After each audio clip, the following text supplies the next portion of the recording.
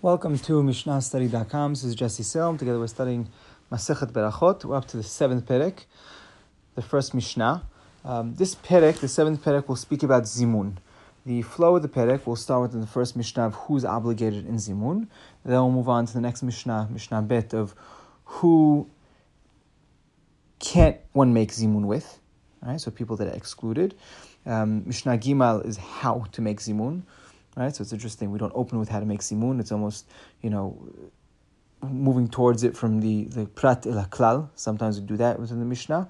Mishnah Daled will speak about when can a group split away from their own zimun, and the final last Mishnah of the Perek will speak about when two groups join together.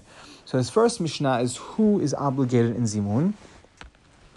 Let's read the Mishnah, and then we'll give a little bit of an introduction as Harambam does. So, שלושה שאכלו כאחת חייבים לזמן.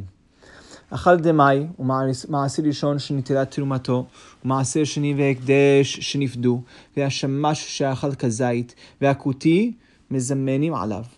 אבל אכל תבל, ומעשר ראשון שלא נטילת תרומתו, ומעשר שני והקדש שלא נפדו, והשמש שאכל פחות מכזית, והנוכרי אין מזמנין עליהן.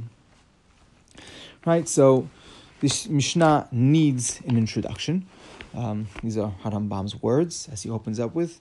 And as he says, I will explain quickly and then go on to explain the Mishnah. So let's do that as well. So as a background, the order of Matanot Hashem, right, the gifts that you give from your grain. So after Ketzira, Disha, and Miruach, so after the harvesting, the threshing, and the cleaning of the grain, a person needs to tithe his produce. Right? He needs to give certain amounts to the Kohen Levi, and we'll see he also has to take some up himself and eat it in Jerusalem. So what is this? He takes 2% off, and it's important that it needs to be in this order. 2% off, and he gives it to a Kohen. Right? This is the Tiruma Gedolah. The Tiruma Gedolah goes to the Kohen. Then, after that, from what's left, he takes 10% of that, and he gives it to a Levi. That's Ma'aser Rishon. And then after that, he takes another 10%, and he takes it himself to Yerushalayim. He eats it himself in Jerusalem. That is Ma'aser Sheni. Now, if he cannot take those fruits to Jerusalem, he has the option of redeeming his fruits and taking the value to Jerusalem and buying fruits over there. If he himself, the owner, is redeeming the fruits, then he needs to pay the value of the fruits plus an additional fifth. Right? An additional 20% ends up being 20% from the total. So he needs to pay an extra. So if his fruits were valued at $100, he needs to pay, $125, take that up to Jerusalem and eat a value of $125 in Jerusalem. If someone else is redeeming the fruits, right, he's not taking it up, someone else is redeeming the fruits, then they only need to pay the value of the fruits. So they would only have to pay the $100. How do we know that if the person is redeeming his own fruits, he needs to add the fifth? So the pasuk says, "Vim ga'ol yig'al ish mima'asro," from his own ma'aser, mima'asro, hamishito yosef alav. He needs to add an extra fifth. Then, afterwards, after the owner of the crops takes off these 3 matenot, these 3 gifts, again, the Teruma Gedolah, the Ma'aser Rishon, the Ma'aser Sheni. Afterwards, the Levi takes from what he received, right? He received Ma'aser Rishon, he received the 10%. He needs to take off 10% of that and give it to the Kohen. That's called Ma'aser min Ma'aser, right? A tenth from the 10th. Or, Chachamim also call it Terumat Ma'aser, right? The Teruma of the Ma'aser. So that's the order of the matanot that need to be given. Harambam also reviews a few terms, so let's just review those terms before we go into the Mishnah. Tevel, what's tevel? Tevel is a compound word of tav la. Right? It's good? No good. What's no good? Meaning no matanot were given from it. So you have produce that nothing was given from it. You didn't give tiruma, ma'aseh, nothing was given from it. That is called tevel. Right, tevel has harsh laws to it. It's hayamita bidei shamayim. If someone eats from it, right, no one could eat this. No one could, eat this fruit until the tithing is taken. Then another compound word is demai. Demai is da mai. Right, it's an Aramaic word of this is what. It's a safek. We don't know for a fact that nothing was taken from it, right? Tevel, nothing was taken from it. Demai, it's a safek whether matanot was given from it or not. We're not sure. It belongs to an Am Haaretz, a regular person. We don't know if he took off if he tithed it or not. So we call it demai. Now from here, I want to read the Mishnah, translate it. We're going to have to re-understand it as well, but I want to just understand the core basic translation before we go on to the next part. So we're basically saying 3 people that ate together, they're obligated to do zimun. What is zimun? We'll see later in the third Mishnah of this perek. I have to say zimun before it's saying Birkat Hamazon. Now, who's allowed to participate in the zimun? So if a person who ate demai, right, ate something that we said that it's a safek whether or not the portions, the gifts were given from it, or he ate ma'aser rishon shnitelat terumato, or some person ate, I'm going to translate as ma'aser rishon, right? This was the 10% that was given to the Levi, that its terumah was taken from it. The Levi took off the terumat ma'aser, or the ma'aser mina ma'aser. He took off his 10% from the 10%. Okay, that's perfect. Ma'aser sheni v'ekdesh shenifdu, or if a person ate ma'aser sheni, right? This was the 10% that he needed to take up to Jerusalem, or he ate hekdesh, right? Hekdesh, but that was redeemed. It was redeemed properly. Perfect. Ve'ashamash she'achal kazait, or shamash, right? The person who's serving, and he ate a kazait, appropriate amount, or a kuti, right? Kuti, we'll see who they are. They are converts, a specific type of converts. You're allowed to be mizamin on them. If they ate together, the foods were appropriate, you could eat. Perfect. Aval achal tevel, if a person eats tevel, nothing was taken from it. Chayam mita b'dei shamayim. Or a person ate maaser rishon shelo nitla trumato. He ate maaser rishon, and the truma wasn't taken from it. Again, seemingly the Levi didn't take off his terumat maaser. There's still teruma within the produce. That's no good. The person cannot eat that. Maaser sheni ve'ekdesh shelo nifdu. Or if a person ate maaser sheni, this is the 10% you take up to Jerusalem, or hekdesh, something that belonged to the Beit HaMikdash, that wasn't redeemed. It's still maaser sheni, and he's eating it in the wrong place, or he's eating hekdesh, something that belonged to the Beit HaMikdash, or shamash that ate the wrong amount, that is less than a kazait or a nochri, right, a non-Jew, and mezamnim alehim. You're not allowed to make zimun on them. Now, why did I say we will re-explain this Mishnah? Rambam says over here, and he says, Veda, and no. And he says, the Mishnah doesn't speak of the obvious. If something's obvious, the Mishnah is not going to tell you the law. Rather, something that we could have thought is asur, the Mishnah is telling us that it's allowed, and vice versa. Right, his translation, Aval bidvarim habirurim en ma ledaber v'tzarich tamid lahakshot kushya zo. Right, something that's obvious, there's nothing to speak about, and we always need to challenge ourselves with this question.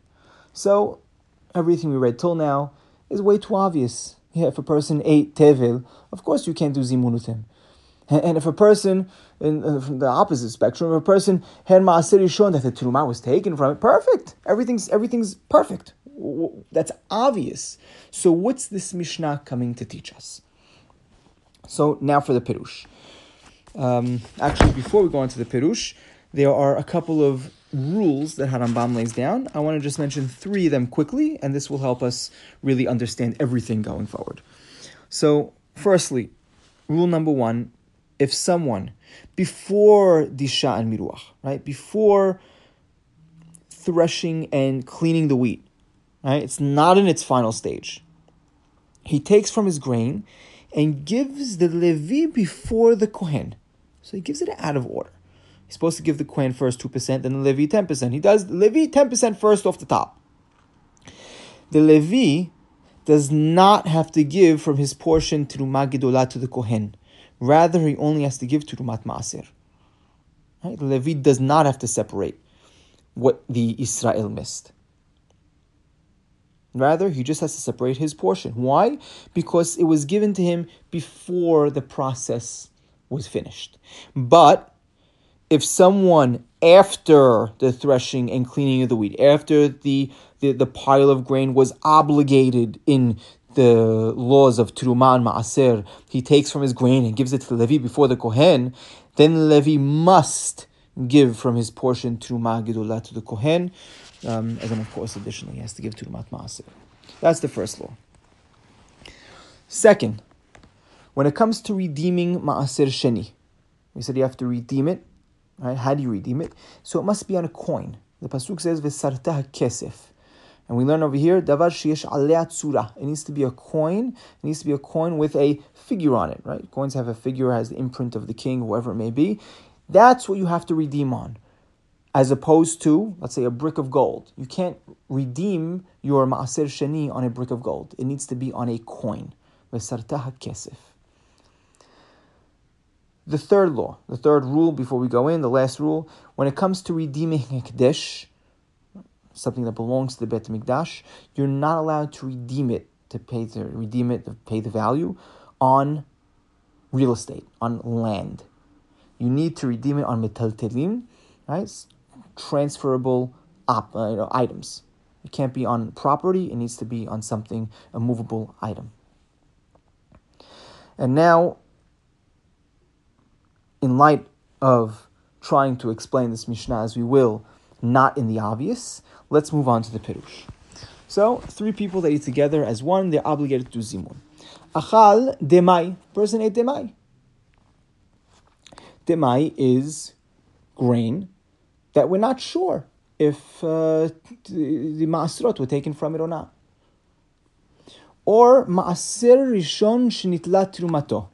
Ma'aser rishon, that its terumah was taken from it. And how we can explain this, even if there's terumah gedolah in there, in an instance when the Levi received his portion early, before the miruach, right, before the grain was finished and processed, we could have thought there's an issue with it, but as we explained, there is no issue with this, and we're allowed to do zimun with this person who ate the ma'aser, even though the Terumah Gedolah wasn't taken from it.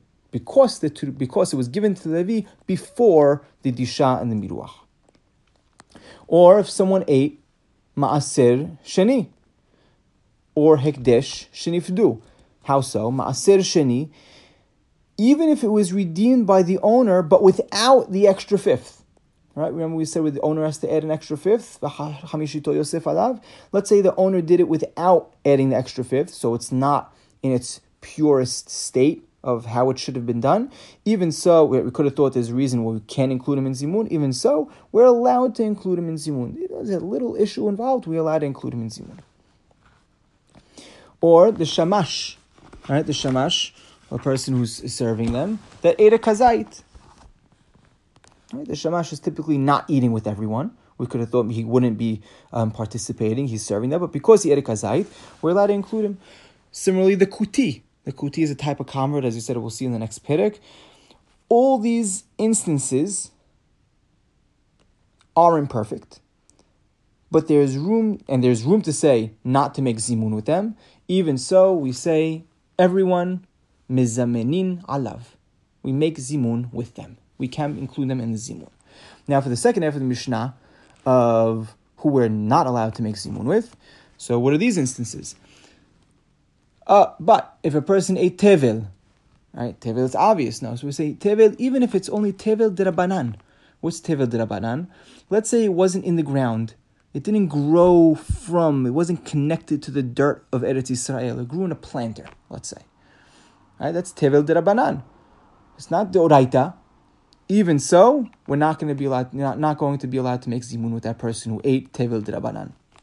Or ma'aser rishon shelo nitela terumato. Or ma'aser rishon, that its terumah was not given from it. How so? After miruach, after the wheat, the grain was finally put in its pile, it was cleaned out. Now it's obligated in terumot and ma'asrot. If a person went ahead and gave the Levi before the Kohen, Levi must take out his terumah gedolah first. that the Israel should have taken out earlier. And if he doesn't, we're not allowed to include that person in the zimun. Or ma'aser sheni ve'ekdesh shelo niftu, right? Ma'aser sheni that wasn't redeemed properly. How so? On a coin that doesn't have a tzura, that doesn't have an image. It was done on a brick of gold. It wasn't done on a coin. We cannot include that person. Or hekdesh that wasn't redeemed properly. How is hekdesh not redeemed properly? As we said, it was redeemed on land. It wasn't redeemed on a transferable object. We cannot include that person in zimun. Or with a nechri, shamash, shachal pachot mikazait. Shamash didn't eat the appropriate amount. He didn't eat a kazait. So he ate a little bit? No, it's not enough. Hanochri, also with a non-Jew, obviously non-Jew. No, even a convert who's in the process after the Brit Milah, but he still didn't do tevilah yet in the mikveh.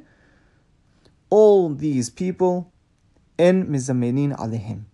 Right? We could have thought maybe since they're partially good, there's room to be mizamen on them. Nope, we're not allowed to be mizamen with them. And in the next Mishnah, we'll see exactly Mishnah Gimel, we'll see exactly what zimun is. This happens to be one of the harder Mishnayot in Masechet Berachot. I think we covered it well. And next Mishnah will speak about the amount that the person needs to eat to be obligated in zimun and who is not obligated in zimun.